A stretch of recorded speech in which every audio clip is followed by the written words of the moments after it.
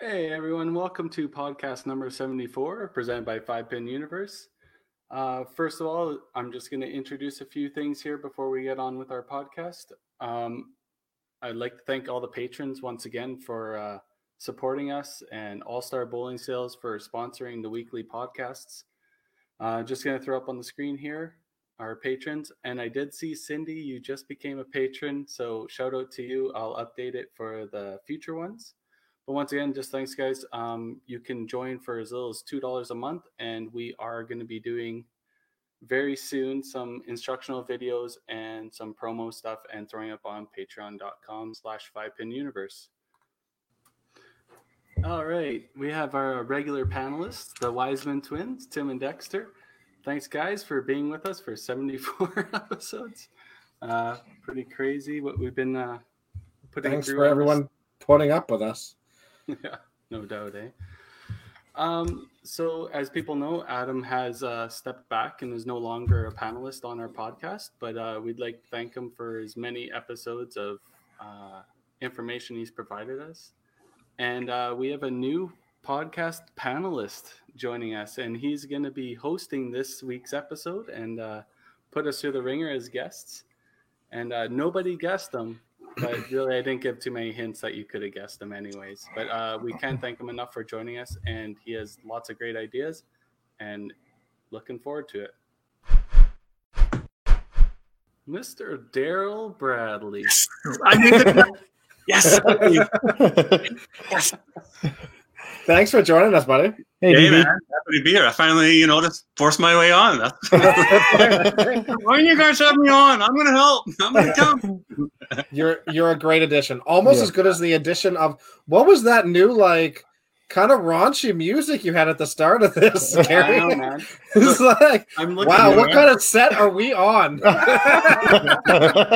First audio I could find that was free, and I could utilize in our countdown. So if you didn't like it, I'll just update it later. I thoroughly enjoyed it. And that's the problem, though. You might have easy there, Jeffrey Tubin.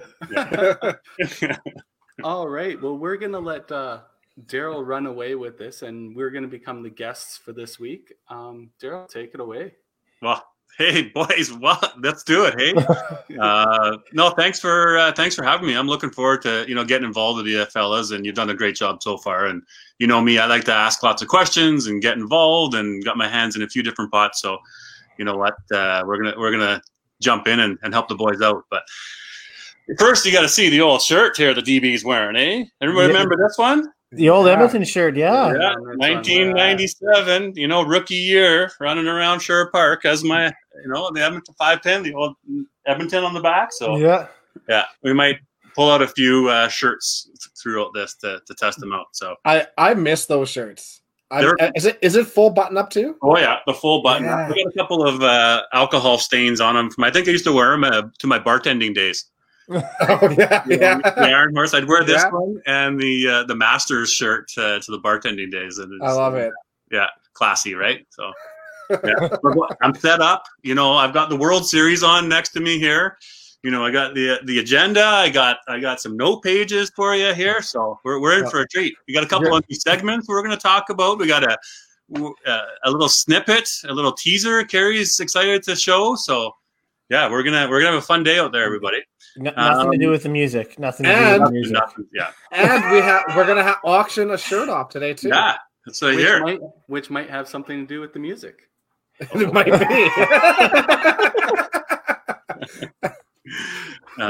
You guys a little bit nervous about some of my some new questions, or what do we think? Green light, maybe. Let's go. You can't rattle me, man. You can't rattle me. I don't know. We were texting pretty much earlier, and Daryl was giving some ideas, and you guys were giving the fucks. So. I've been watching a few episodes, and I've seen the roulette wheel, the rule board roulette. I like that one. Yeah. Right. Yeah, we had another one called It's Me. What's your score? Yikes.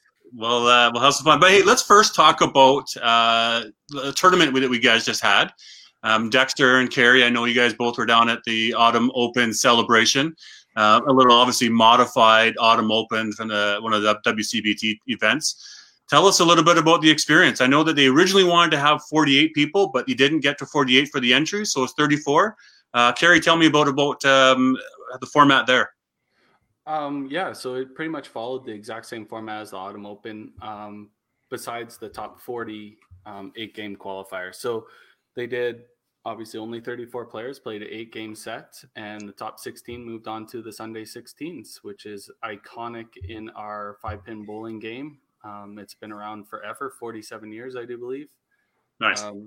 And the atmosphere was unreal. A lot of great players were down there and some locals, but kind of going with like the whole COVID scheme or whatever, I actually felt a lot safer, healthier in that atmosphere than I do going to the local grocery store or any of that stuff. Everybody was wearing masks, sanitizing, staying away from each other. Yeah. It was really good.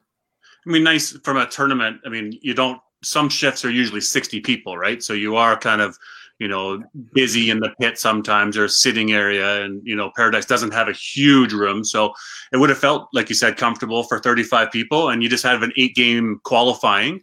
What was the qualifying average for the top 16? That's a great question. I'm going to say it was like 1940 or something like that. I think it was 245. I think Dexter barely squeaked in, I remember. I did. Yes. I did. I was like, what is he doing? He sucks, man. No. I had I had more fun than I had points. Well, it was one of those ones. But that's fine. I'll make the cut still. Don't worry. Just coast in there with an easy 2,000. Right? It was panic moment partway through game 8, but he pulled it through. Well, I supported the local business very well. Good job. I'm pretty sure in the 8 games I had 4 tall boys, 3 doubles, and a couple of shots of fireball. So you wouldn't have heard the end of it if he didn't make the cut. So yeah. Kevin Holdsworth, his last game. We've seen the videos go through. Last game of qualifying, 8th game, right? 11 bagger, and still threw a bomb in 12th, but got tapped on it, or just that must have been fun in the atmosphere, or what? Oh, it was awesome. Dexter doesn't probably remember the shots, but. That is not true. Everybody else was up for it. That's for sure. I remember trying to give air high fives. I'm sure he was giving you the air high fuck yous. Host, I gotta have a jar. Do I have a jar? Pardon me. We should. Have your host. No worries. Air jar. No, okay, we're good. But then, so on the Sunday, you're into the traditional, like you said, Kerry, 15-game roll-off, bonus 50 points for the winner. You had still some good matches and good people, and obviously congratulations to Trevor Tom for winning that, right? New young up-and-comer with a bunch of these young guys, and it's just great to see him, shooting well too. How did that go, Dexter? How was your Sunday?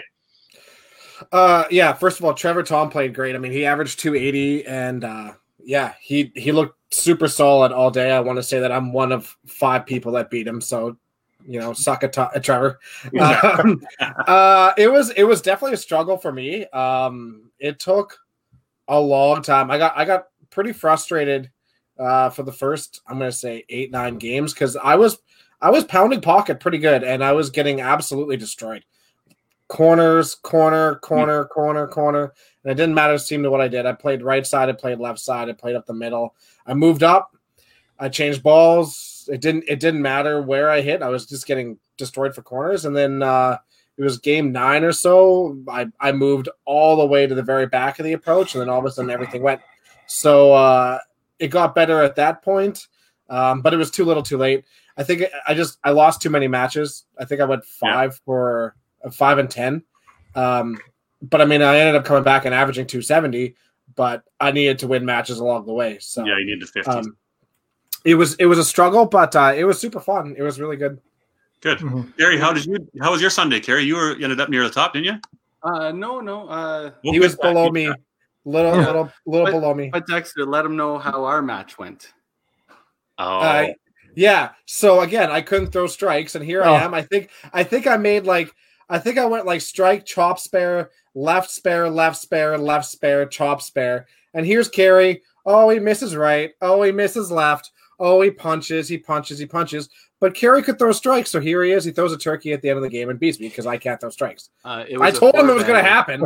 I think you were up like 75 at one point, and I still came back and beat you. Yeah, Kerry, because you threw a 4-bagger.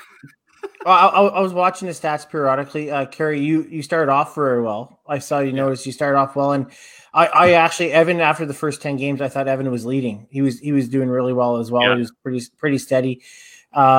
It was neat watching it from a side for once, watching the stats from afar. But I mean, I don't know. Maybe Dexter had a little bit extra pressure, being number one and walking in there and barely making top 16. I don't know. Maybe a little more pressure. I don't know. Zero pressure. Big time.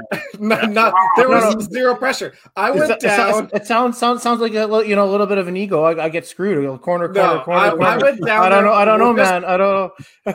I went down there just to support the center and support the tournament. Unlike somebody else in our family that decided, I just don't feel like it. Yeah. So I went down there.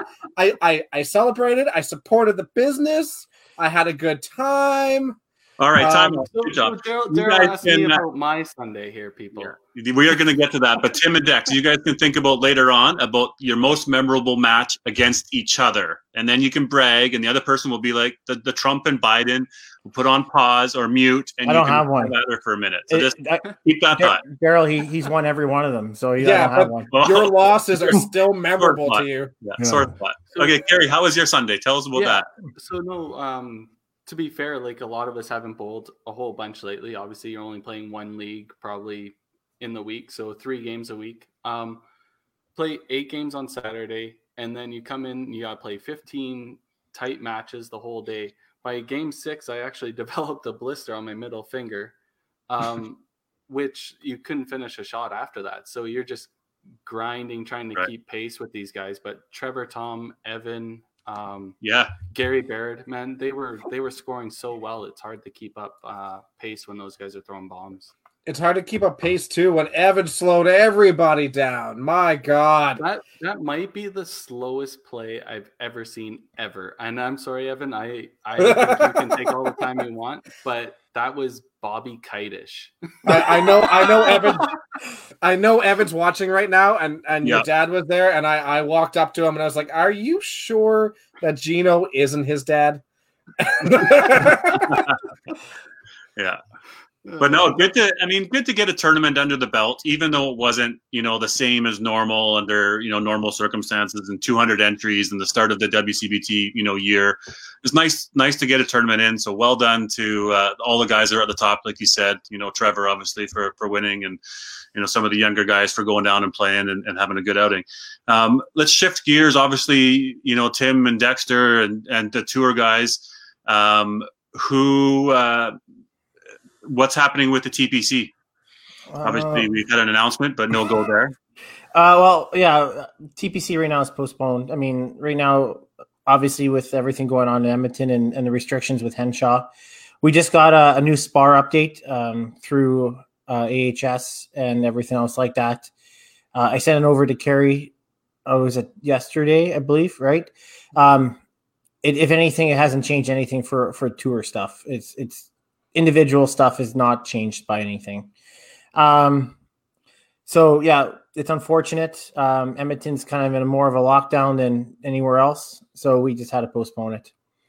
We wanted to host it. We had our idea. Kerry and Dexter had I thought a fantastic idea on how to host it. And it wasn't viable to them right now. So, it's pretty disappointing, to be honest with you. I mean, it is what it is, I guess. I would have thought, 6 months ago that we'd be this far and then still not being able to run the tournaments or have our friends come in from across the country. So it's a totally unfortunate, right? Yeah. I would have never have guessed that this was still going on. And honestly, it doesn't look like there's an end in sight anytime soon either, which is really scary. But we definitely thought that we had a good solution as to how to run it safely. With everything going on in Edmonton right now, and they're not wanting, to create a new cohort for a single weekend, it makes it tough. So, is there a thought similar to what Calgary did with the autumn celebration to running in Edmonton as well, and trying to keep it local? Well, we thought about it, but then the Edmonton situation came up. Henshaw's really cracked down on us, to be honest with you, right now at the moment, with non-cohorts. And be honest with you, I think Dexter's away that weekend now. So he chose to play in BC, I think, that weekend instead. So he's taking his talents elsewhere, I guess. But but we did think about it honestly before Dexter decided to head out. But it just, with everything going on, individual cohorts, it's not a positive yes. So it is not a yes yet. But it's crazy right now with the new SPAR document. We're allowed to have teams. But we're not allowed to have individual stuff. So yeah. But when we can safely run tournaments and we're allowed to, we absolutely will. Yeah. I'm certain if everybody wanted to wear a mask while they're bowling up on the lanes and everything, I think we can run it that way, but I don't think anybody is willing to do that. So you know what, Tim? I think you'd be really surprised. Yeah. I think that's a question that AHS needs to inspire, needs to answer for us, right? So yeah, well, let's get some feedback there from people in the chats. Would you play in a tournament, maybe not for a full $200 entry, but if there was a tournament, would you wear a mask for a 5 or an 8 game qualifying and on the Sunday? If you weren't in a cohort for singles, yeah, if you had to do it. So yeah, that'd be good comments there from people in the gallery. I'm sure, Carrie, you saw a couple of comments there. First off, yes, Curtis Kaplan, you need a haircut. Saw that one. But he's got tons of money to do it too. Yeah, stop cheaping out. You got lots. Come see my barber if you want, bud. We'll go do it. Right. And then the other one was talking about the ladies. We should be mentioning there was a few ladies that did make the cut in Calgary, and played. Shauna, Bev, right. So good on them to make the cut and play on a Sunday. So that's nice to see. Sure. So there you go. You got a couple of people saying yes, they would play right with the mask. So it'd be interesting to see how many, if that was a rule, guys, if you want to play in a modified tournament, for a little bit of cash and a little bit of competition. So, but no pressure. Hey, we're just all dying for some tournaments. Absolutely. Exactly. Brian, I don't think it'll hurt you bowling. That's for sure. Right. How about Winnipeg? I know they were looking at a tournament here, right? December. Anybody talk to them about running that, or are they still in the same sort of rules there? So Manitoba is actually in kind of an influx of their COVID situation as well. We haven't had any open discussions in regards from the WCBT with the Manitoba tournament. But at this point, just from what I've seen and kind of following what's going on over there, I don't see that tournament coming to fruition with outside travelers. But they may be doing a smaller tournament like the Autumn Open Celebration or something to that point. I do not know. Right. That discussion hasn't been open. I think everybody's kind of scared to discuss anything that some people won't agree with. So yeah, it's a touchy subject, obviously, and when you do have people cross province travel or flying in, and then the biggest concern obviously is the having to quarantine when you get back, and if you have to be isolated for 2 weeks, and what the rules are there, right? So as we're talking, you mentioned that Winnipeg isn't necessarily a WCBT event right now, but it's still important to talk about other 5-pin events that are happening. Mm-hmm. Good segue to things like the Masters or the Open. Or Tim, you had mentioned earlier that the youth, though team events mm-hmm. are able to go. Can you talk a bit about those types of events that are now green lighted or still on hold? Yes. So there's a little bit of a back door on how you can run things a little bit. Out in Edmonton here, I can speak on our behalf. The rep team, we're able to run the rep team, but we're going to be running a little bit differently. Actually, our first rep team's this Sunday, but we're going to be running in our own centers. So like Bonnie Doon will be running Bonnie Doon, Sherwood Park will be running Sherwood Park. And the only reason why we can run it is you qualify you qualify your teams through your cohort, which is your league bowlers. So you're not making a new cohort. You're making it a team within your own teams. And then so you just bowl off in your own center afterwards. So that works itself.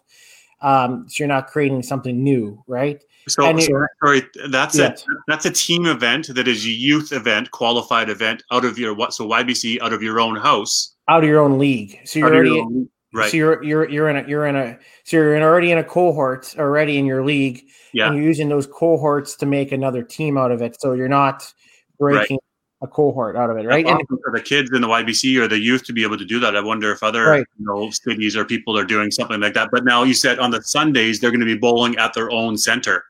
Right. So like I have my 2 junior teams and my 2 senior teams. They bowl at our own center. We actually could have done it at all the Bonnie Doon, for example, all of them. But safety concerns and Henshaw's restrictions, we just want to make sure it's safe.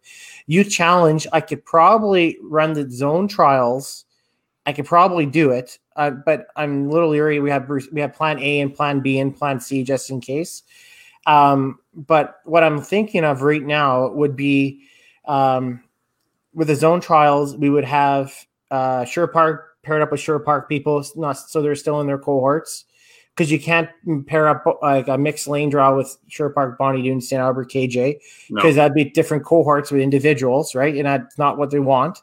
So if I do a Sure Park with Sure Park, I do St. Albert, Bonnie Doon with Bonnie Doon, and they're all together on their own lane draws. So you had to manipulate the lane draw, and then once they bowl their games, right? Then technically they're actually a new cohort once they make the team, right? So you can manipulate it that way, right? But how much work is that going to be, right? Or the other option is I just qualify them during league, right? You send in your entry and qualify them during league if it's not safe, right? For this year, it might be the easiest and simplest, and rather than getting too convoluted, right? Yeah. Right. So there's options around it. It's just a matter of, okay, well, is this going to be safe by that time? Right. And if it's really worth the going backdoor on it, it's probably not. Right. And you had to think about, okay, how many spectators am I going to limit? How many other things I want to limit? Yeah. It's just not worth it. Right. So, So then the Open, obviously there's no word on that, something because of course, provincial qualifying, well, some provinces would qualify across the country at different times. Yeah. Alberta, we're end of January, provincials at Easter, and then nationals at there. So have we seen anything from, even a C5 level, work at A5 all the way down, other, that type of thing? Well, I know for a fact, like Alberta is not a problem when it comes to the Open itself for provincials. It's just a matter of how we're going to qualify them, the teams, because right now it's not approved through AHS. I can't just center by center or cohort by cohort like we do with YBC or youth bowlers. So we got to figure out a way, if it's not approved by January, how are we going to figure a way to qualify the Open bowlers? Right. So isn't there a workaround where you could have, like say 20 some players play a morning shift, spread them out so they social distance, then have another shift after that, Like we don't need to squeeze all for 60 players in at the same time. I get the atmosphere, absolutely, it's not the same condition and stuff like that. But if we want this to run, and we can run the provincial because it's doable, approved, then we should find a way to run the zone. The only problem would be, I would see Carrie, is if a center is willing to host those lanes for that amount of time, right? I could tell you a lot of smaller centers are hurting right now, and they would love for sure. You got to find the right ones. I mean, for us out here, we have the right money where it's irrelevant. Central, I think won't be a problem if you go to the smaller centers and you work that out, right? Just got to work with your proprietors on the right things, right? I really think that should be a priority of the A5 to at least get the zones running. Somehow. Well, right now we got. I mean, our youth challenges on the go right now. It just a matter of getting them going to get the people signed up for it, right? So. Yeah, great point, Carrie. Any way that we can figure out how to do the Open or the zones here, the better. The good thing for us is that we're typically not until the end of January. Right. So we have some time for us to figure out what we're going to do a little bit anyways, that if you need to decide something a little bit later on. It'd be interesting though, what the Ontarios or these ones who qualify much earlier, Quebec, right? Don't they just do one qualifying and you have a team? Is anybody across the country doing something different for the Open in hopes of that there's still a provincial and a nationals, right? So get back to us on that, people. That'd be good to know. I see that Kevin Clark mentioned that the Masters for Saskatchewan's a go for the first tournament in November.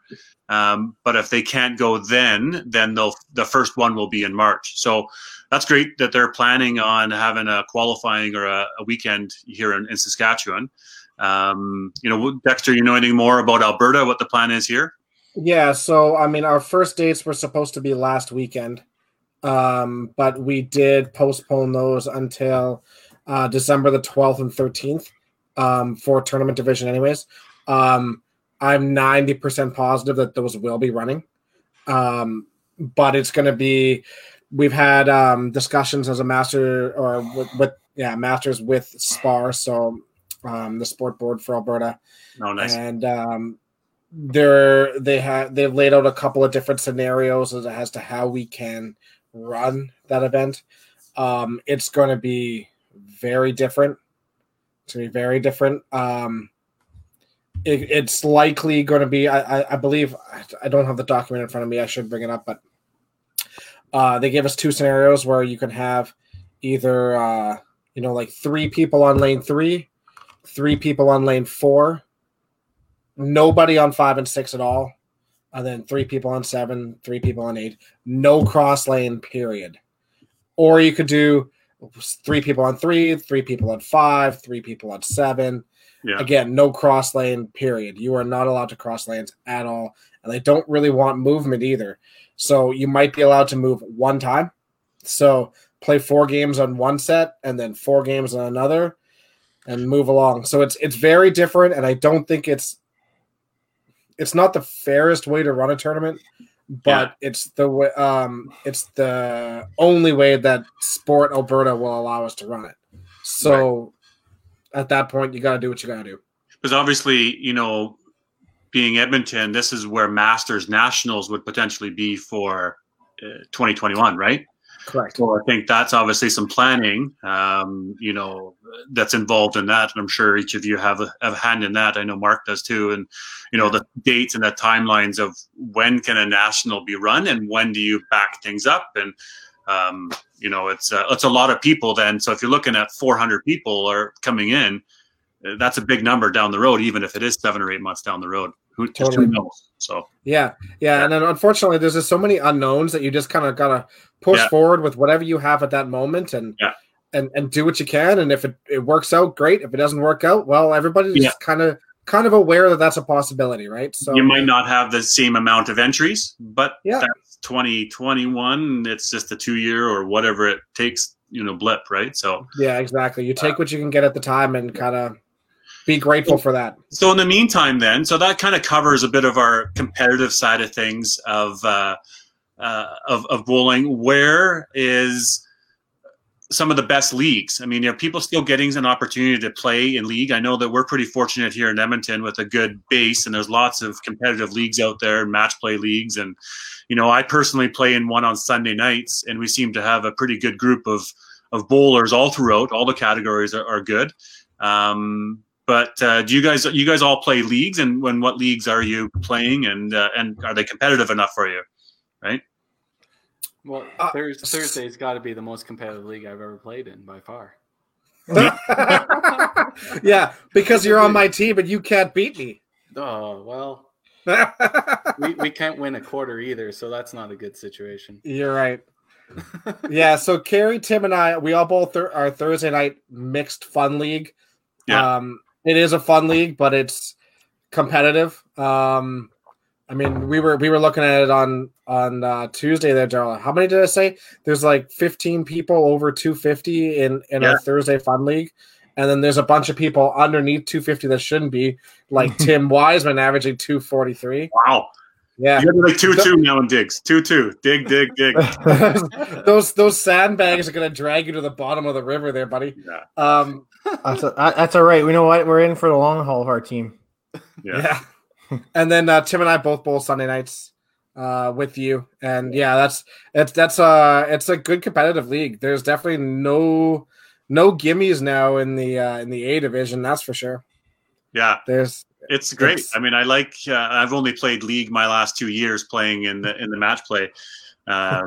You know, I haven't played League in 8 or 9 years, and it's great. I love, you know, these young guys are coming up. You know, both Bradley and Tyler and Trevor and all these guys are in there, and it's all Michael Marciano, Jenna Lamoureux. Like, I mean, we've got a quad Tim Dex, like Evan, right? And I'm the old guy. Me and a couple, you know, Scott Rice, you know, they're still averaging 255, 260. So it's cool, right? Be able to play in a league competitive. To show how competitive that league is, I mean, Tyler Titgat for his, you know, we have 16 A bowlers, and after the first 4 weeks, he was third last. Yeah. I shot 1155 for 4 games and lost all 4 games. Yeah, exactly. I'd like to see the stat on, here's one for you, Tim, on the opponent's scoring average. Mine's probably the highest against me. Against you think? I think it's against me. I think we all think it's against us, right? So. You know what? I'll look back because I know the first 12 games I had a 10-300 shot against me. Yeah. Yeah. Wow. Yeah. There you go. You just have a really beatable face. How about, you know, again, for the people out there, what leagues are you playing in that are keeping you competitive? You know, Regina must have a good league. You know, Winnipeg has a good league. I know the guys down south or down east, right? BC, like, where are all the good leagues out there that people are still being able to get their competition? Is there any little side betting in there, or where are they playing, right? Like even Kerry, you're with Hasquin, right? Or Red Deer has a good league, right? Calgary. Yep. Yeah, well, like Red Deer, they have their Monday night scratch league. I know they run in thirds, that they call it. Their first third is usually not super competitive. There's obviously great players in it, but it fills out in the second third. Everybody's kind of still on the fall weather kind of thing, doing their own thing, don't want to bowl yet. But Kevin Clark, I know he's listening. I know Regina, I do believe they have 2 super leagues. I think there's one in Golden Mile, and I think there's one in Northtown, isn't there not? Yeah, they have the one Monday night. I think there's only 8 teams of 2-player teams now, though, on Monday nights. Because everything going on. And then they have the Wednesday night at Glencairn. Oh, Glencairn, sorry. Yeah, and it's supposed to be pretty large out there. That's pretty good. I know. I think Wednesday there's a Thursday night league at Van Dale's Lanes in Winnipeg, Chad's Lanes in Dakota. It's pretty good out there. And I know the Vinnies have something out there. Oh, Humboldt, yeah. Jim, Super League and Sunday at Humboldt. Jimmy Northwich, attaboy, Jimmy. They're out there. I know the Vinnies have something going out there always at St. James, and I know Billy Mosienko always had the Saturday big scratch league out there on Saturday afternoons out there. Yeah, they're always pretty big out there. Honestly, I don't know what goes on in BC a lot. A lot of their stuff has always been hit or miss on the Lower Mainland. They've always changed and moved. And I feel like there's a pretty competitive league at the Dell right now. On the Sunday nights, I think. Yeah. Does Chinook still run the Masters in Calgary on Wednesday? They do. It's not as big anymore. I think most of them are playing the Monday night at Toppler, right? At Toppler. Yeah. I hear Toppler's got the best scoring in the city now. So wow. Hitting up the Weber, eh? Yeah. Well, but they're playing nine teams of 4 now. And they do buys now, yeah. Yeah, Mark Miller went in there, you know, for their COVID tournament and shot 980. And to put that in perspective, he averaged 250 at Paradise last year. So Toppler doing something right. Love that comment there from Kevin, right? Like, there's a great league that he said, a Golden Mile side bets. You can walk out with $150. That's solid. Yeah, right. That's awesome. And it's only $150. It's not like it's, you know, it's still nice to win it. You're probably not, you know, putting that in yourself, but it's great. You know, obviously we have the quad pot Sunday nights and things. You maybe not walking out with that, but it's cool. One comment up higher I saw, guys, was from Jim Head about Ontario. You know, obviously unfortunate that they've slipped back into a modified stage 2. So Easter is now up in the air, no zone this year. Unfortunate, obviously hope things get better. And then there's something that can happen from a tournament standpoint. But thanks for timing in there, Jimmy. Good to let us know. Tim, I mean, we had talked about this before, and we were pretty for re-qualifying. But if qualifying isn't an option at all this year, and down the road provincials are, but qualifying hasn't been an option, is that something we consider? A reinstatement or whatever? That's something, honestly. So would Masters let me go play Nationals again? No, we're running. We're actually running. So I'm just saying. Throw me on the spot. I'm gonna throw you on the spot. That's fair. That's fair. We're running our qualifying. Okay. If you're not running a qualifying, is that something you would consider? I think we had talked about with the board. Yeah, no, I agreed. I'm just saying, just throwing a question out. That's all. Yeah, I got to talk. Let's try to do everything we can to run something, so we're not putting. What are we doing? 100%. Yeah. I think it's super hard to go down and say we're not doing something, and then we're going to go this way and be like, oh, by the way, we're going to come back and do it again. Yeah, right? So I agree, but I'm just saying, if it's not an option, is it? Yeah. Is that an option rather than just canceling everything? I think it could be, but there's a lot of other parameters you have to look at too. I mean, how many if people are not playing this year, how many alternates? How's that going to work? Yeah. And all the other changes too, right? So, I mean, I would love to play with Daryl. I mean, don't get me wrong, but I mean, how's that gonna work too? I mean, Daryl. Carey really wants requalifying. But I mean, Baker lives out of Central now. Would she play out of Edmonton? I mean, like that's another situation, right? You had to look at. There's all these different situations that I mean, Heidinger. I mean, it just there's going to be a lot of situations you can't even think about, right? So. Let's qualify. One last little moment on the leagues. How cool would it be if we can maybe do some cross-country competition, league versus league? Just spitballing and brainstorming here, Kevin Clark, like on a Sunday night, Sherwood Park match play, let's take our 5 guys, top 4, like 5-guy quads, and we'll play a side bet against their top 5 quads, right? And it's I don't know, how do you play a league against a league? Can you?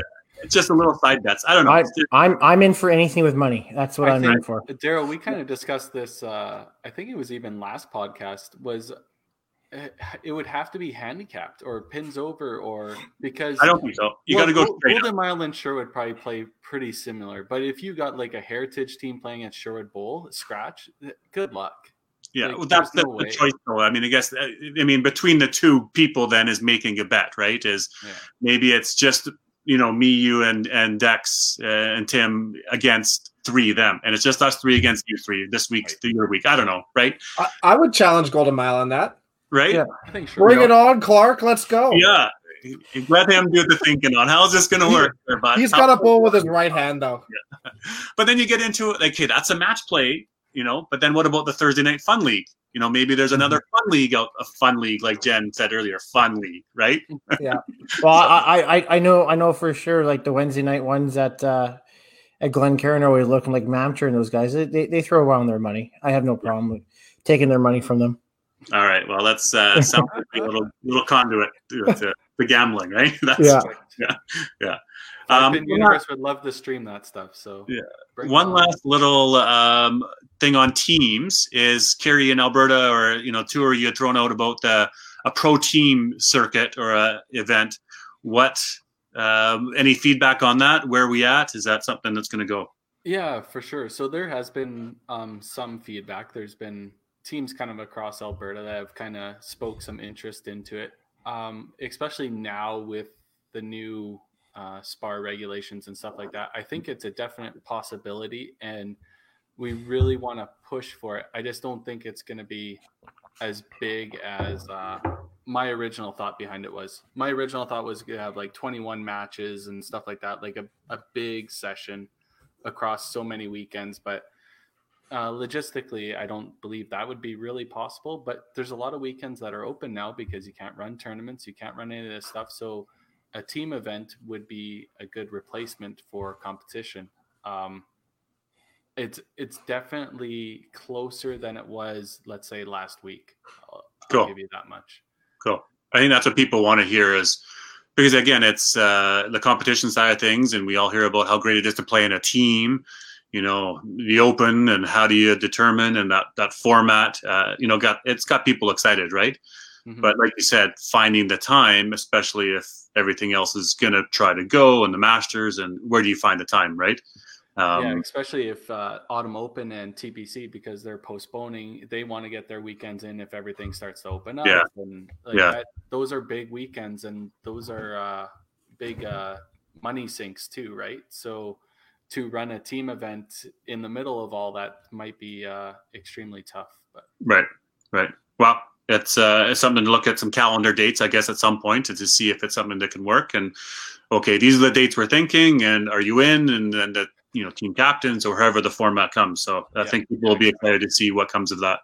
Yeah, and just to build up on that a little bit, the team event thing is I guess it's more to make it a professional league. So like DB, if BPG wants to put a team in, and they're the main sponsor for that team, and you would splash your advertising all over that team, add a commercial to the live stream, to the post-production, and then another team from Joe Hill's lumber mill or whatever throws a team in and stuff like that, right? It's a big advertisement push, and to get 5-pin bowling back out and more eyes, right? Yeah, it's great. It's a solid idea, right? For sure. You guys are all signed up. You're ready to play. Let's go. Mm-hmm. That's right. Yeah. Well, I'm ready for Joe Hill's lumber. I hope you sign me. Lumber, yeah. Better than Dick's Lumber. Dick's Lumber in Surrey, BC. There. Yeah. Every time we were going to Scottsdale, we had to drive by Dick's Lumber. Yeah. Poor Richard. He is so disappointed. How fitting in Surrey, eh? Those Surrey girls, I tell you. Yeah. Moving on. There we go. This is 5-pin after dark. Carrie, you also gave a little teaser out there today for a little snippet, a little video that's coming our way. So super exciting for that to come to fruition.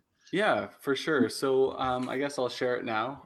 So this is for the large main audience. A lot of people didn't know this happened. The 2020 WCBT Tour Championship. It was ran very safely. It was ran in secret because we didn't want a lot of people knowing about it. And we also wanted very little spectators so that we could run it safely. Exactly. We couldn't have any audience or anything like that. Every participant was allowed one spectator with them. So I guess we can discuss it. There was a large part of our production this year was to do interviews and all that great stuff. And DB was nice enough to donate his time and do all the interviews, and they were absolutely awesome. He did a phenomenal job. Unfortunately, we ran into some audio issues and a lot of that normal problems that comes with doing video editing when you're not a professional video company. So we couldn't use them in the actual matches or anything like that, but we may be releasing them hopefully in the short while, if we can get some audio reconstruction done on them and make them at least watchable or listenable. But the matches will be coming out hopefully soon. We have a couple done already and they look awesome, and we can't thank everybody enough during this COVID time. Obviously we had to make some changes, and I think it's going to be awesome. I unfortunately wasn't able to play this year in that tournament because I wasn't very good enough, but the competition was unreal, and I'm really excited for people to see it and all that good stuff. It was a solid day. It was exciting to be part of it. Obviously, Mark and Lynn and myself doing the commentary. Pre-planning it and talking about it. How can we spice things up? And again, me, I like to ask lots of questions, and we set up a nice, safe little media booth and did pre-game and post-game matches and all that stuff. And we all suited it up and done our stuff. And I thought the unique thing afterwards was, what was this fella's name? The taller fellow. Sorry, that played. Jesse? No. Brian? Saskatoon? Jesse. Brian. Yeah. Jesse Church. Brian. Jesse No, Brian. Brian Askin. Brian Askin. Sorry, Brian, my bad. But anyways, Brian, we were chatting, and then he's like, "Well, I want the commentator to come sit with me," kind of thing. He asked good questions. I'm like, "Do you not realize that I'm also a bowler?" Like, I was like, "Really?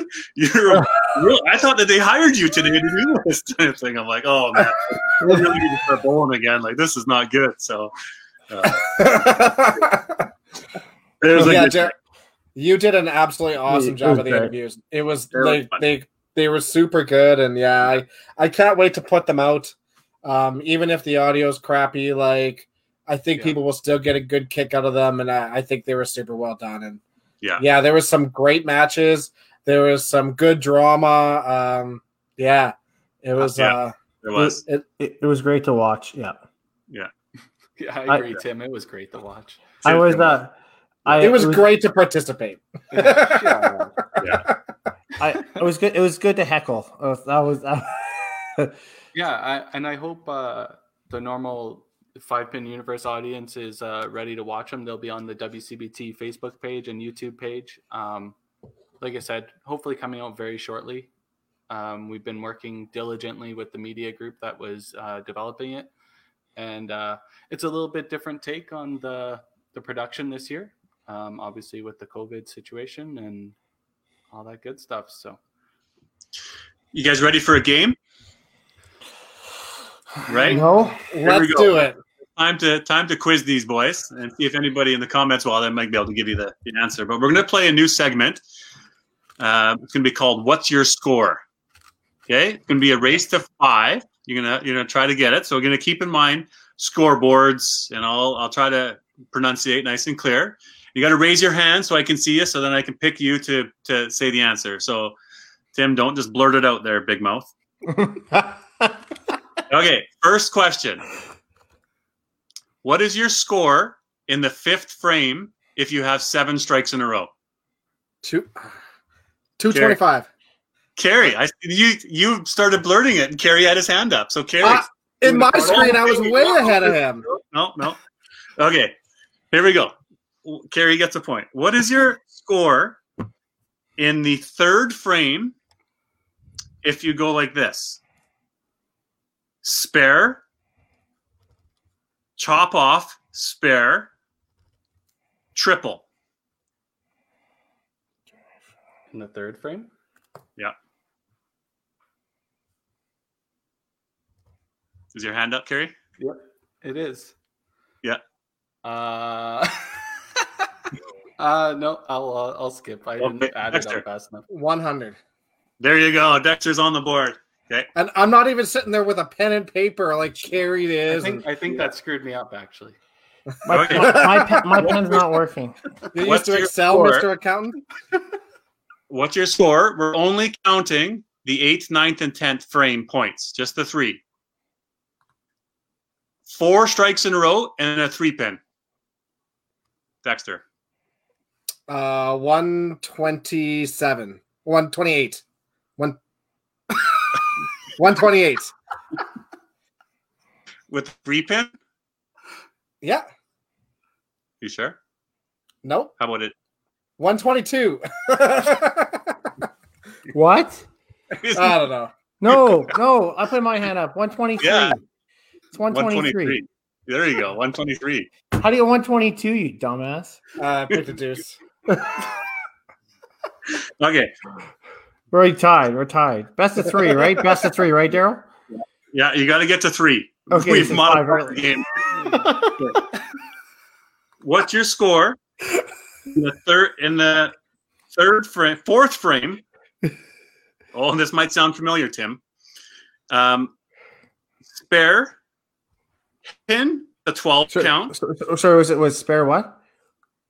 Spare 12 count. Head pin with a 12 count. Okay. Chop off, spare. Jesus. Head pin with a kickback 7 count. 3 and then nothing. What the?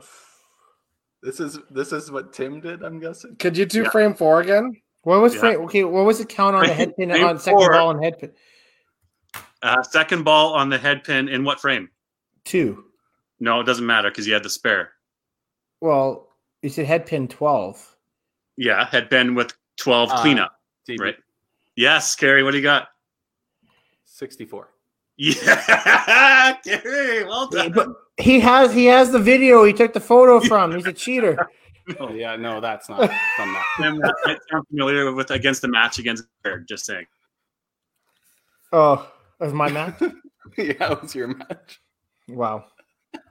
It was a little tough. Okay. Here, well, Dexter, we'll try one for you then. Oh, good. Ready? Strike, spare, right What's the- corner spare. What's the Yeah, what was the spare in 3? Strike. What's that? What was the spare in 3? It doesn't matter because it's on a strike. So it's a No, right you said corner it was. strike. You said strike spare. I said Strike, spare, spare. strike, spare. So what's the spare in the third frame? Why does it matter? In the third. Because the count in 2 is going to be different. You said No, strike spare, or is it spare Still- strike? No, sorry, reverse that. Dyslexia. Spare, strike, spare. Okay. Spare, Spare- strike, spare. And then right corner spare with a strike. What's your count in 4? What's your score in 118? 4? What is it? 118. Yeah, well done, Dang it. Dexter. Is that 3 points?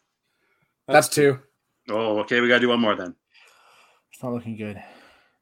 Okay, so what is your score for the last 3 frames again? 8, 9, 10. In 8, you had a right corner, miss, picked up deuce, spare, 12 count on first ball, spare, and then a chop off.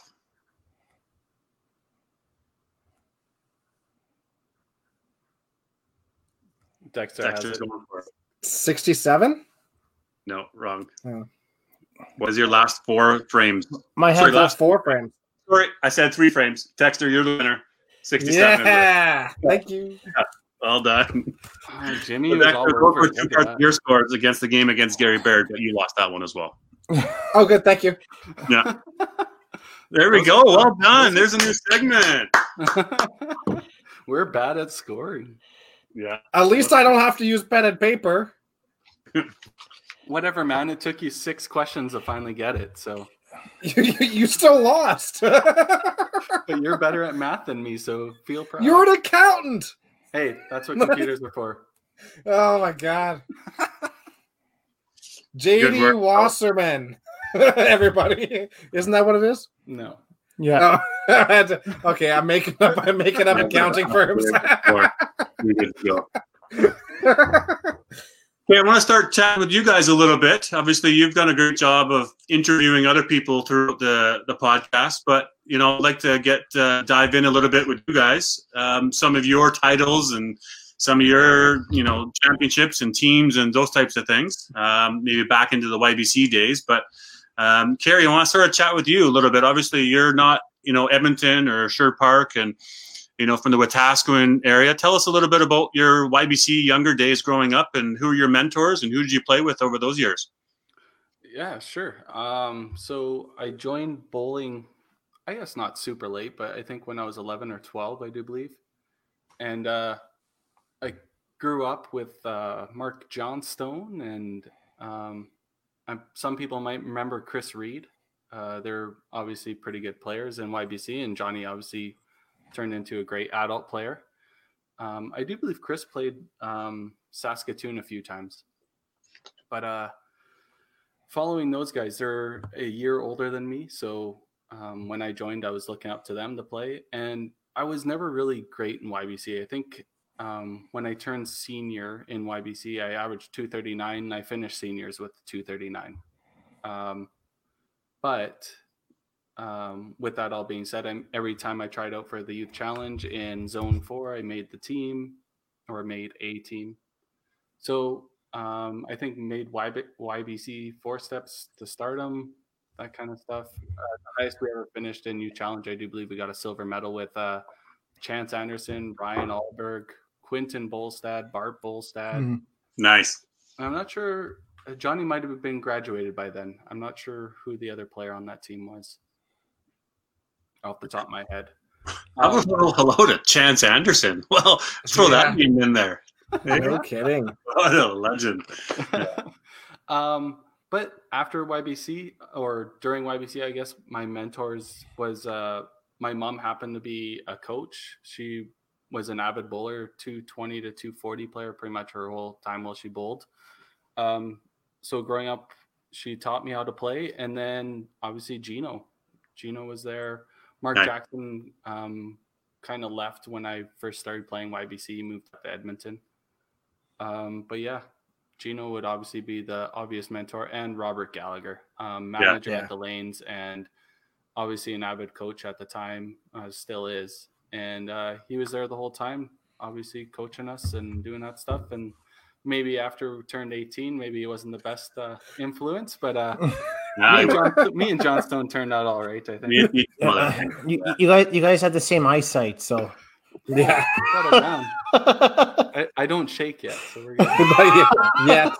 Yes. You guys are good with martinis, that's for sure. Yeah. Whoa!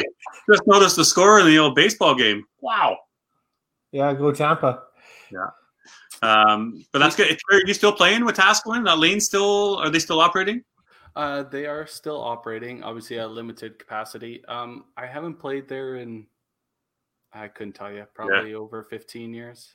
They had a great, skins game or a tournament of some sort that we would go out and play on a Sunday night or on a weekend. And they had a pins game tournament that they ran that Robert took with him to Heartland Bowl that he runs every year.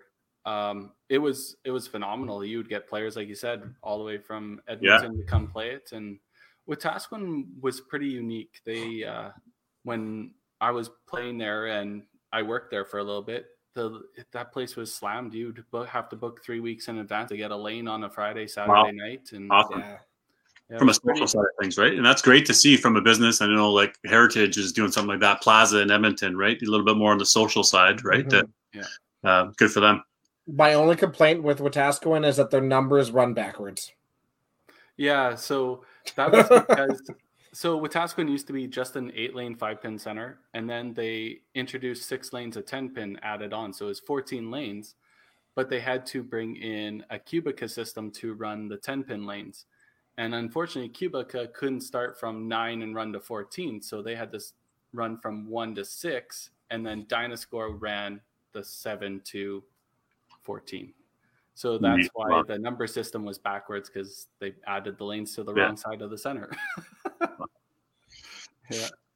Hey, so how about you, Tim? You're, you guys start bowling YBC early Sherwood Park days. Tell us a little bit about your early days in YBC and where'd you get your start and some of those coaches and mentors and even some of those teammates, because you guys had quite the YBC group of team that would go on 3 or 4 times, right? For sure. Yeah. Honestly, I guess people don't know, but Mom's been in the bowling business for a lot longer than we have. She used to work at old B&B and old Roslyn back in the day. And we were actually big into indoor soccer. Like, we were many pounds lighter and faster than we ever were. And but back in the day, we didn't have a lot of money, and we were playing indoor soccer back at the old gymnasiums, and they were actually charging people to go watch their kids in gymnasiums. And Mom's like, I can't afford this. So Mom decided to put us into bowling, and that's how we got into bowling. So, because she always used to bowl back in the day, and Dad did too, and everybody else, like many other people did. So that's how we got into bowling. We ended up bowling, started in I think October, I believe, of our first year bantam. Yeah. So first year bantams, and then we ended up bowling. And that's how we kind of started. And by the third year, we were averaging about 175 and making nationals. It was just crazy that way. But we're fortunate. We grew up in the right place at the right time. I've always said that. It was never anything. We were just we were fortunate. We grew up at the right place, right time. We had Daryl's. I mean, we known Daryl since we were that small. Like we always had the story. Daryl threw us in garbage cans growing up, and did all that, and you know, we still have scars from Only that. one of us crawled out of there though. One's still living in there. A lot of mental scars. Yeah, and you know, when we grew up older, his friends threw us in garbage cans as teachers in high school, and that's right. Yeah, so I guess it carried it through, right? I mean, but I mean, we were fortunate. We had the Jim Bradshaws, and Jim's unfortunately passed away, and even Ernie McClellan was around that time. We had, I mean, Tom Stevenson was our coach, and Tom's a legend. You know, lives in Calgary now, and we had Michael Cousier growing up. We were fortunate. We had the right people at the right time, and then we grew up as, you know, 13, 10, well, even younger, 12, 10, 11, 12, meeting Bruce and Lynn and Diane, and we were just at the right people. And then, and then all of a sudden, like the teams that we were around, we all kind of grew up together. We had Nick Avramires, and Nick now hasn't bowled in 15 years, but he's a doctor, right? And he was super good, but Nick was unique. Nick was a guy who, like, you know, he switched to one hand almost just before he started seniors. He played all the way through, almost through juniors, two-handed, and was averaging 210, 215, two-handed, and then switched to one-handed and averaged 250. Yeah, but I mean, it was really unique. But you look at the people that we had on our teams over the years. I mean, you had people don't realize Derek Gall was our alternate for many years. Derek was kind of our little, I guess we call him our little bitch, but he was our little bitch for a long time. He was like 2 years younger than us, and he always was our little alternate. But we had Derek Gall. You had people don't realize William Sutherland grew up with us. Well, yes, that's right. Yeah, and William was on our team. People don't realize that there was a guy out here that was our open manager, Matt Cole, and he was phenomenal. Like, he was 250 plus. And then we had the Lopa brothers and Marty. I mean, Marty was gifted, and Mark was even better, but both of them kind of burnt out of the sport, and they're very good. And Marku may have been the best bantam bowler ever. He was incredible. He was averaging 220 as a bantam. Right. Bart Bullstyle was very good, and then he grew out of himself, right? 250 as a bantam. Yeah, crazy. And then he averaged 210 as seniors. Yeah. But and we grew up with Bart too, right? And we were just really fortunate with everybody that we had around us. And I guess the greatest part with us is that we all kind of pushed each other and making us better, right? We only had 5 spots on our team, and and we had a singles, and we all made nationals every time, a lot of us, right? Yeah. It was good. And I guess the biggest wake-up call was we were always steamrolling teams, and I say that. I mean, I know Cindy would probably say, well, that's an Edmonton thing. Probably it is, right? You know, our ego, but we had that, and we lost to Wetaskiwin in our first year in seniors, and I think that was kind of a wake-up call with Alberg and Chance and all that, and it kind of was a wake-up call. We regrouped and we did play better, but I think my probably the wake-up call for me was I played singles my second last year, because we always played teams, and I played singles, and I still to this day I shot 14 and a half. I shot for singles, which is pretty decent for 5, and I lost to Kevin Shilton, who bowls on Thursdays, and I love Kevin to death, but Kevin's Kevin's Kevin. But anyways, is he beating you in average? Right no. Oh. No. He's got to be close. It has to be there you go. Kevin tells me every day he beats me, right? So, but he lives off that, right? But you know what? I probably learned more off of that singles thing and made me a better player than I ever would have if I played teams for the, you know. So it was good. Growing up, I was very fortunate, and like I said, Daryl, if I wasn't in the right spot at the right time, I don't think I'd be as good of a player as I am now. Yeah. So, yeah. Well, it's good. I mean, you guys did have, obviously I had firsthand eyes to see you guys grow up here in Sher Park, and obviously took some years off. Time off. But you know what? I like to think I had a little bit of a hand in your guys' upbringing as teenagers, and some of the YBC and some of the things we used to do, and the Sunday night match play and taking on there. So well done. Yeah. Well done for you on there. So, yeah.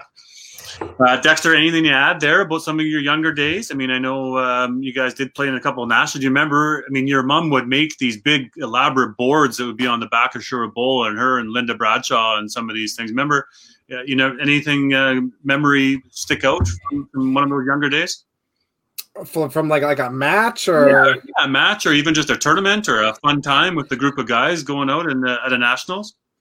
I mean, always the best parts of nationals. There's a couple really good memories.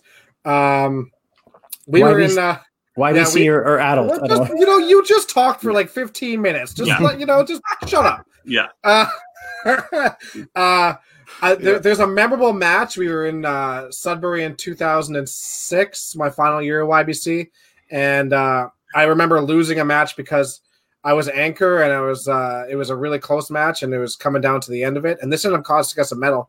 I go up, and I'm anchor, and I think we're down like 5 points or something, and I go up and I throw a strike, and my heel comes off, and I slide like 10 inches past the foul line, and I'm like, are you serious? So I come back, and I put the heel back on, and I take a couple practice slides and go, and then I throw another ball, and boom, heel comes off, another strike, foul again. I'm like, okay, now I'm really mad. And at this point, I think it pretty much cost us. But then I put the heel back on, took another practice slide. Fine, go throw my ball. Another strike, heel comes off, another foul. I got 0 in that frame. I took my shoe off. I turned around, and I threw it directly at the judge of play. Oh, man. Cisco Byersburg, and this judge of play was like super anal all weekend too. And wow. I've never had a warning in my life, and I didn't get one then because she understood, and Cisco reached out and caught the shoe. So it was good. The other memory, always the best. There's a couple good ones.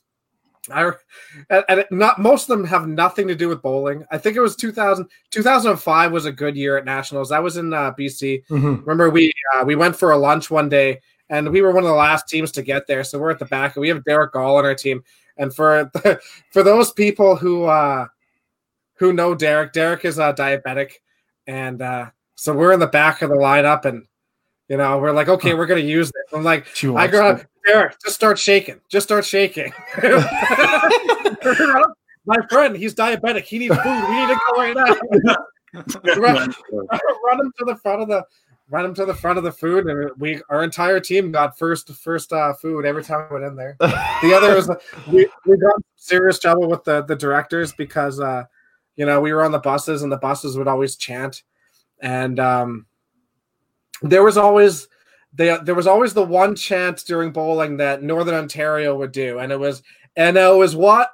Dynamite. NO is what? Dynamite." Dan Taylor, yeah. Tick, tick, tick, tick, tick, boom, dynamite. So we're all friends with everybody, right? So we're mocking them all weekend or whatever, and we're on this bus, and we're going up this hill, and this bus is like not gonna make it, and we're like halfway up this hill, and we're stopping, and then all of a sudden the chant turns to, "This bus is what? A piece of shit. This bus is what? A piece of shit. This bus is pot, what? A piece of shit."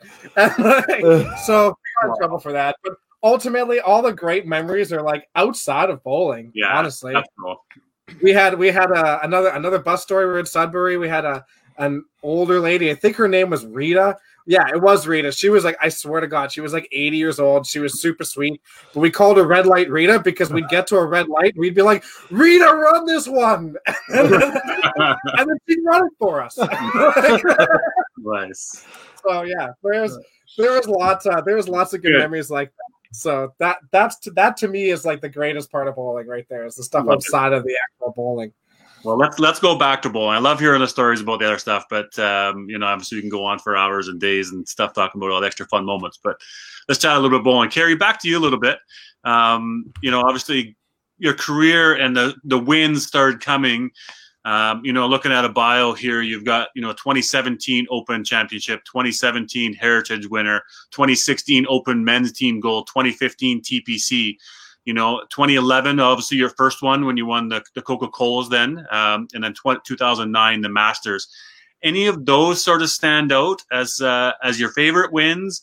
Any they mean a little bit more to you, or tell me a little bit about those wins that you can remember? Obviously the first one was by far the the most memorable. 2009, winning the Masters, Yeah, on the 100-year anniversary, and making that team, and Gino being on that team.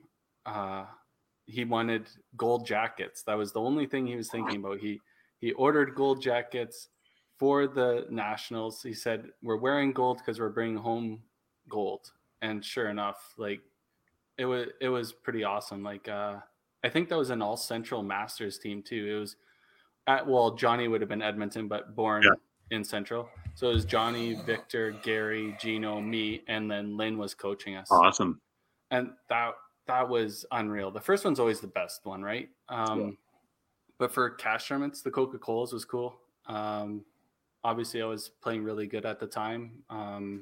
Made a few Masters national teams in a row, and go to Coca-Colas. And Greg Giglick happened to be out there, and I don't believe he made the Sundays, but he watched me all day Sunday, and obviously kept me on my toes, kept me apparent to what was going on. Obviously, DBL, remember you did an interview on me. It was on Jeff Young's blog, I think. That's right. Yeah, right. Yeah, a couple years ago. Yeah, and then those are the big ones, and obviously the Open. Winning an Open Gold is pretty cool. Unfortunately, I didn't make a lot of Open national teams. I've only made 2, so winning that first one and being Rookie of the Year. At 30. What like 35, wasn't it? Gary, what ball are you using these days? What's your shot? What are your lineup? Yeah, so right now I am mainly throwing a solid soft roll. It would be 2nd gen, I do believe. It's a little bit softer, and it's I think 4 7/8, 3/8.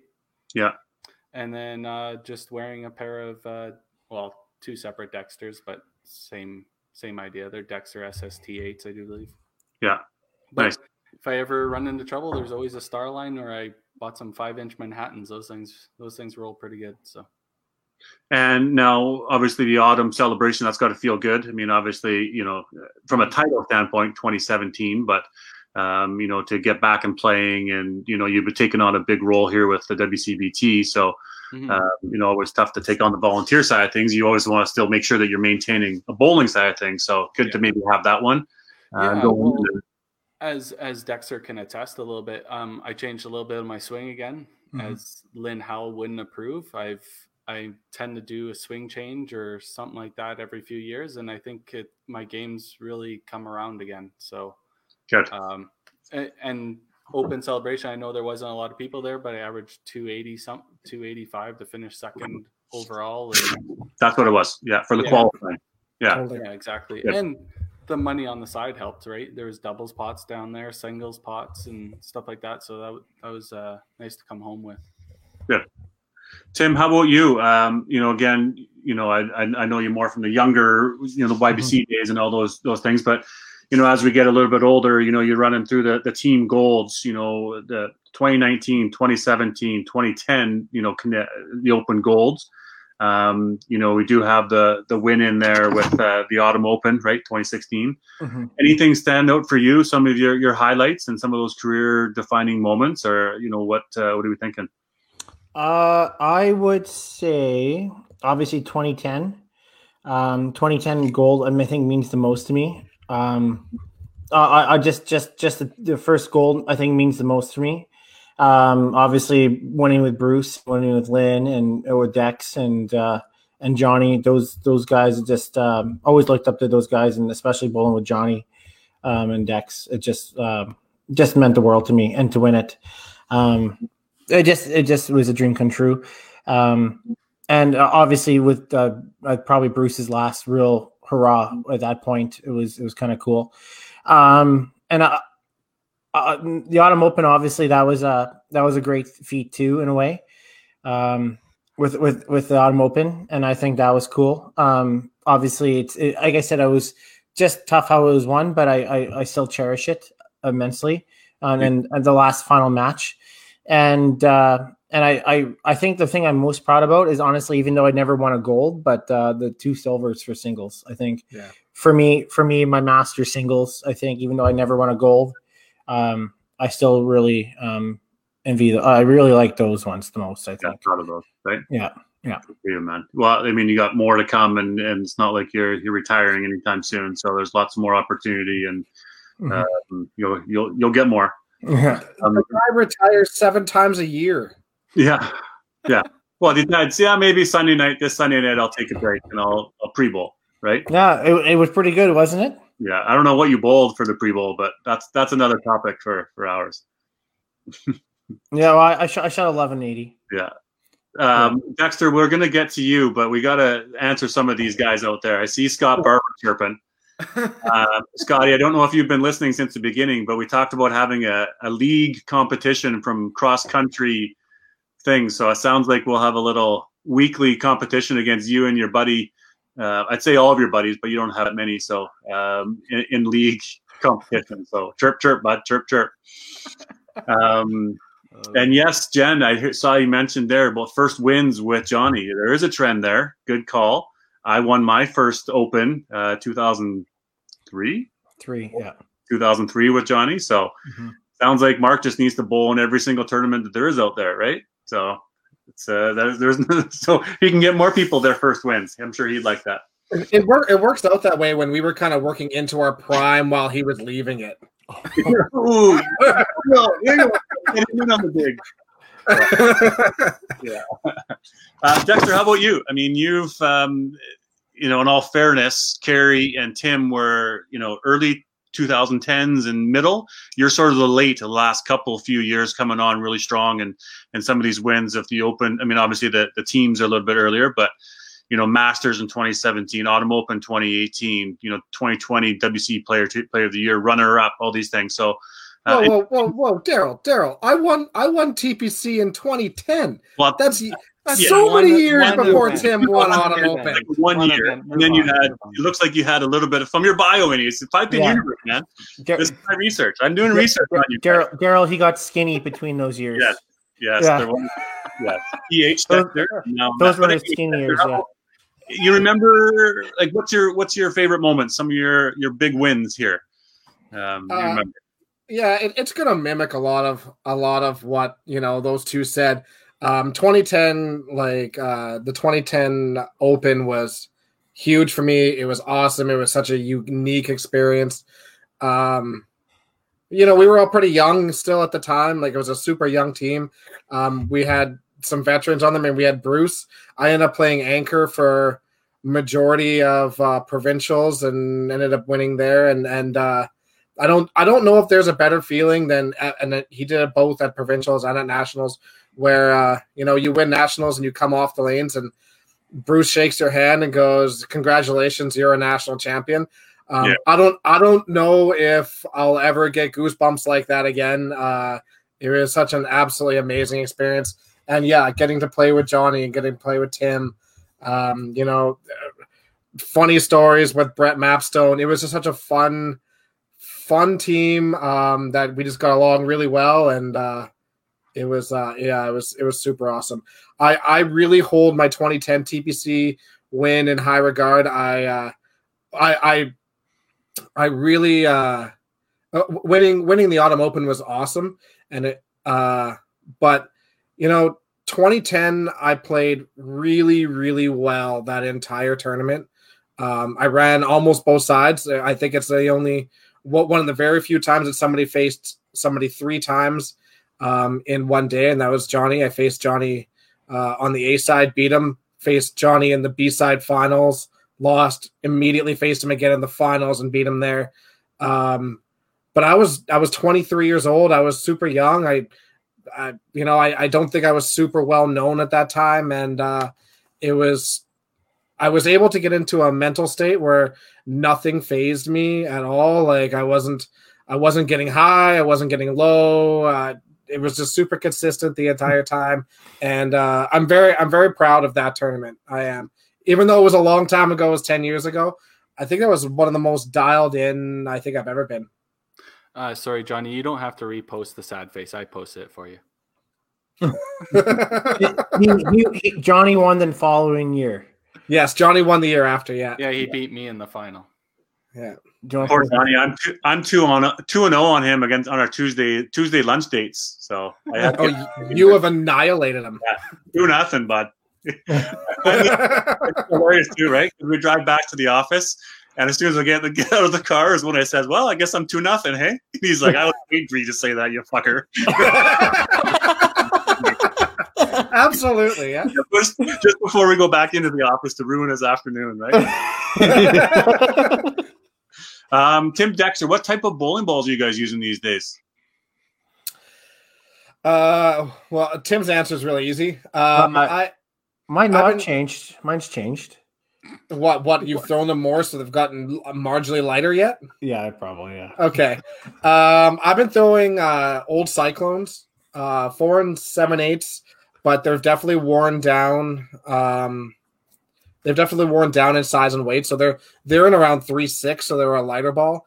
And I am switched between those and sometimes the Comanches, a duck pin ball, which is 4 7/8, 3.7, but a very, very hard ball, almost like an Aramith or Ebonite's gonna have to change the name of that bowling ball.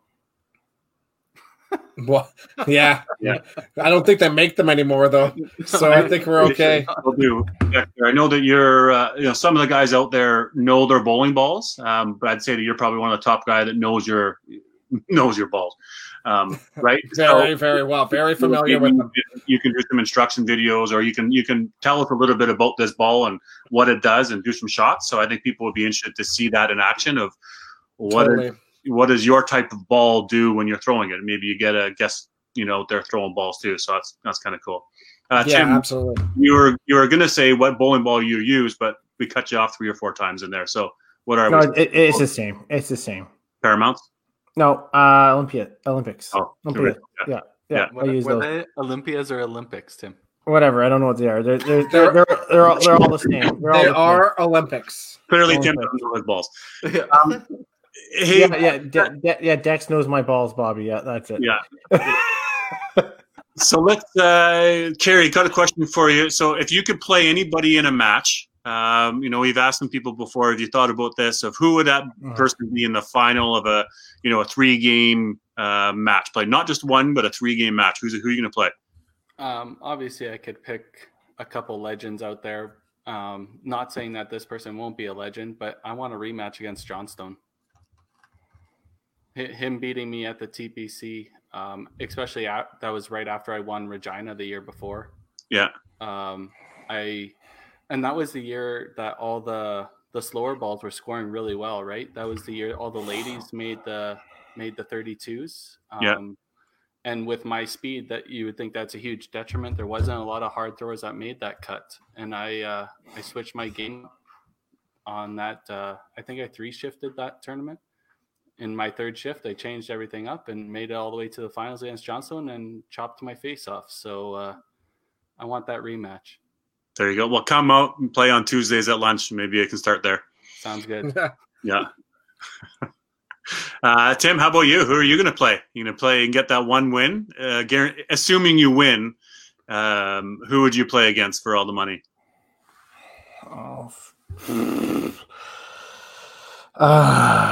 That's a good question. You asked it 73 times and you haven't thought about who you play yourself? Yeah. No. You should pick me because Daryl says you assume you win, and that's the only time it'll happen. Yes. So I'll pick 2. I'll pick a legend and I'll pick a current player. Okay. I would honestly. I've never played Gino, and it's like a legend part. Because I don't think. But I'll never play Gino in my life, even in opens or nothing. I've never played Gino. So it'd be kind of cool to play Gino at one point. But if I had a chance for all the marbles again and to play him and just to get the monkey off my back, I want to play Weber. Just because I have to get off my back at some point. So I would play Weber. And I want him to eat my shit. That's what I want him to do. You win, right? Yeah. Yeah. I mean, it's like a 10% chance, but I mean, it's a chance. Yeah. Dexter, how about you? Who are you playing? I'm going to say Tom Stevenson. Yeah, he was just. I remember watching him when he was younger, and just like he was just so good and so animated and so analytical, and obviously we've looked up to him forever, and I think it would have been super fun to play Tommy, especially when he was super animated. Yeah, in the primes. I mean, there were so many people that were, he could potentially play, right? In that legendary, like you talk about some of these guys. So Totally. Yeah. Sounds like Scott Barber wants to play me in a final or something because he's just chirping away. So how about you, Scott? There you go, pal. Okay. In a final. No, not everybody on here won a TPC because you know the answer to that. Yeah. Jesus.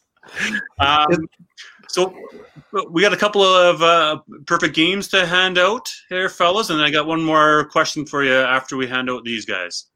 Yeah, for sure. So over the last couple of weeks, I know we didn't do a podcast last week, but Mr. Shane Chafe threw a perfect game. I do believe that's his first one, correct? It was his first one. Yep. Yeah. And then Taylor McCaw threw in here last Thursday. Was it Thursday? Yes, Thursday. Yeah, it was. Yeah. The Golden Mile. At the Golden Mile. And I do believe that's his first one as well. So some hot players out there, even though not playing that often. Yeah. Not here in Sher Park or not from Bonnie Doon. Hey, whatever happened to all that Bonnie Doon big scores? No one's playing there anymore. That's all. Yeah.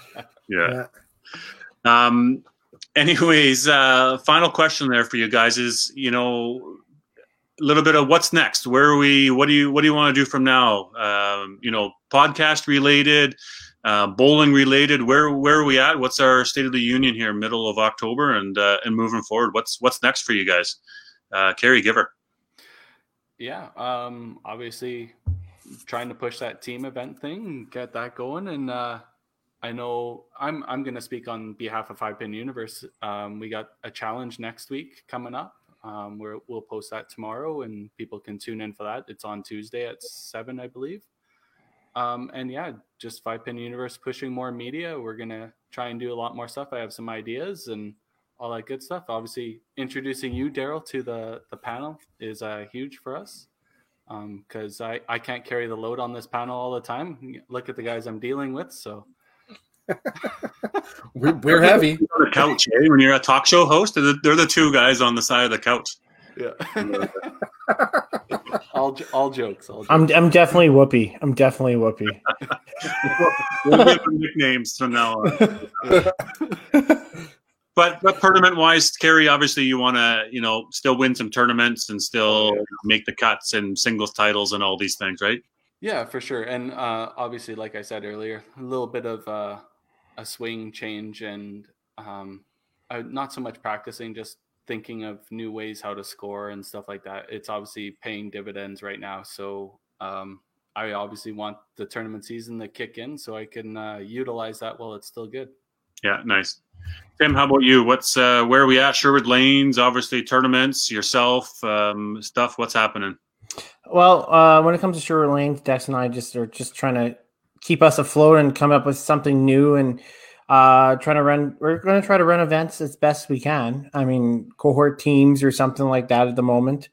We have some things on the go that I think we can come up with, but as for like the 5 pin side, I mean, it's going to be trying to manipulate things and try to get things going at a safe manner, right? I mean, it's the hard thing. We got to try to run something and try to get members. I mean, it's kind of a catch-22. You don't have members, you don't get funding, right? So it's kind of a way we have to figure it out. So working on that. I'm excited we get our first event this week, right? And we just kind of have to keep pushing things forward and trying to get something out for our members and stuff like that. But Sure Bowl, it's working. We're work in progress, right? I mean, hopefully the numbers go down out here, right? And hopefully we don't have to worry about anything that they talk about on the news every single day of our lives. So it gets tiresome after a while. Yeah. But same thing for you, when it comes to tournaments, let's see the WCBT, let's see these open, let's see these things back going again. Because we have to try. Right? We're looking to build a resume and a status and a thing, right? Same thing for you, Dex. So what are we looking to do here? Yeah, I mean, long-term goals. We've talked about this a few times. I still want to try to find a way to get us onto like a betting site. Yeah. we've talked about this a few times, but I feel like a few of us needs to work together and build a committee and figure out how we can make that happen, because I think that will go hand in hand with 5-Pin Universe and WCBT and all that stuff with the stats and the live streams and the media. And I think that is something that could really push our game in the next, into the next gear and maybe move our game outside of Canada. Even at this point, people will bet on anything. So it might be the exposure we need. Yeah. I heard you talk about that. Yeah. It might save the sport too, right? It very well could. Yeah.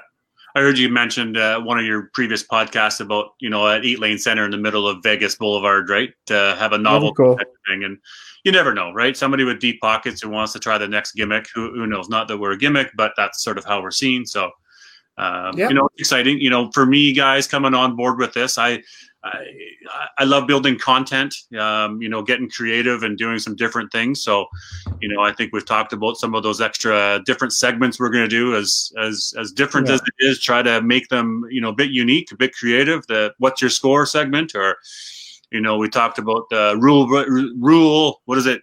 Rule book roulette. You did that a few times ago. Yeah. Just some different things, but you know what? It'd be great to see, what do other people want to see from you guys, right? If it's bringing in some of the past speakers who they did a great job, let's bring them back in as a panelist. Let's, do a live stream just of this Tuesday bowlings, or even of a Thursday night league. We talk about this, or just building content. So, I'm up for anything. I think you guys have done a great job. There's tons of people across the country that do a great job in promoting the 5-pin bowling in their own centers and their own sport. Let's just keep doing it. I'm happy to be sort of in a way back, and looking to help out as much as I can, and building some stuff and sharing to my networks, and getting in little jab fights with my buddy Scotty Barber, right? So yeah, I feel like Scotty is giving you mental toughness training right now. I feel like that's what it is. It's just nonstop. Now I know he's just going to be. It's like a little dog shocker. Actually, I have one that I'm wearing right now, and every time he gives me a jab, it's diving in, right? I think he wins tonight on me, though. Johnny got a few. Tim got hit a few, right? Dexter, deflected a couple. But it's fun. This is cool, guys. So I'm super excited you're on board, Daryl. It's rejuvenating. Yeah, me too. So thank you. What do people want to see, right? And let's keep building. I love my kids love the dude perfect, right? And the overtime and the stereotypes and these types of things.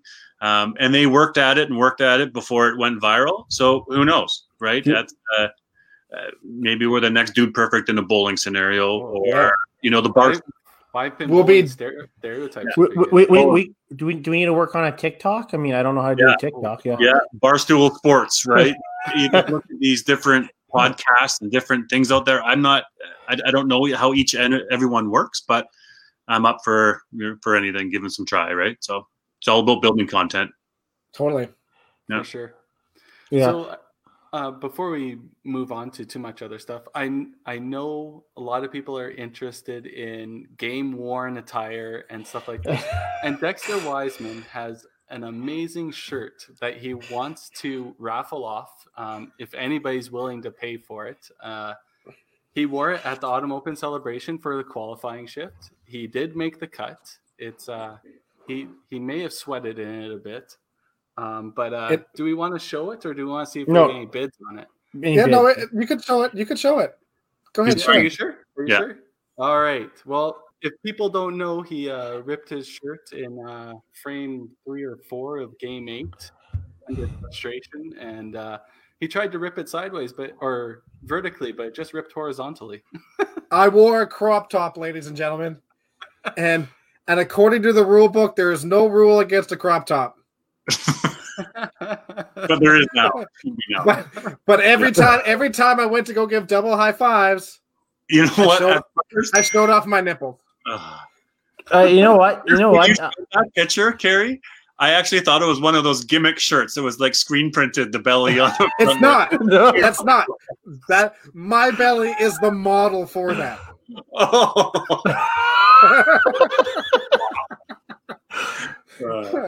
Oh man. So no, if anybody wants it, put in a bid, we'll ship it to you. You know what? Just send it to Barber so you can put it on podcast next week. Yeah, there you go. It'll be too tight for him. Yeah. Oh man. Yeah. You know what though? All credit to Scotty Barber. Not all credit. Let's be honest here. But I've in my coaching days, I've talked to some people about a philosophy or something that Scotty taught me back in the day. Give me a life lesson was, if you're boxing, only take jabs. Just keep taking jabs all day long. Don't take body blows and uppercuts, right? So when you're playing in a match, just think about it this, and you sometimes do it when I'm teaching kids or, adults. You're going in a jab, you can take this, no problem. Dexter, I think I did this to you, didn't I? Yeah. Randomly slapped me in the face twice. I was like, what the hell? The moment you take a body blow, you're bent over like this. Or the moment that you take an uppercut, oh, why, right? That's the moment that your opponent has you. So there's mental toughness for you. Is just take jabs all day long. We can take jabs. You can go a 15-round fight with jabs, right? But a body blow and uppercuts, if you let those hit, you're done, right? So yeah. There's the mental toughness. I still remember that, Scotty. Perfect. We're good. All right. Well, DB, thank you very much for hosting this segment. Yeah, it was awesome. It was awesome. And thank you for joining the panel. We'll obviously carry the load with you over the next so many podcasts before you leave us too. But we'll try and keep this going good. So I just want to thank All Star Bowling Sales again for sponsoring this episode, and all our patrons for making this possible, keeping these subscriptions alive and making content. And next week is the challenge on Tuesday night. So I don't believe we'll have a podcast next week, but the following week we will try and do one, or maybe we'll spring something up. Who knows? This thing is on a whim, however we feel. And if there's content to be had, we'll try and produce it for you guys. Thanks, guys, for coming on. Yeah, thanks, everybody. Thank you, Daryl. Thanks, Daryl. Really appreciate it, buddy. Great job. Yeah.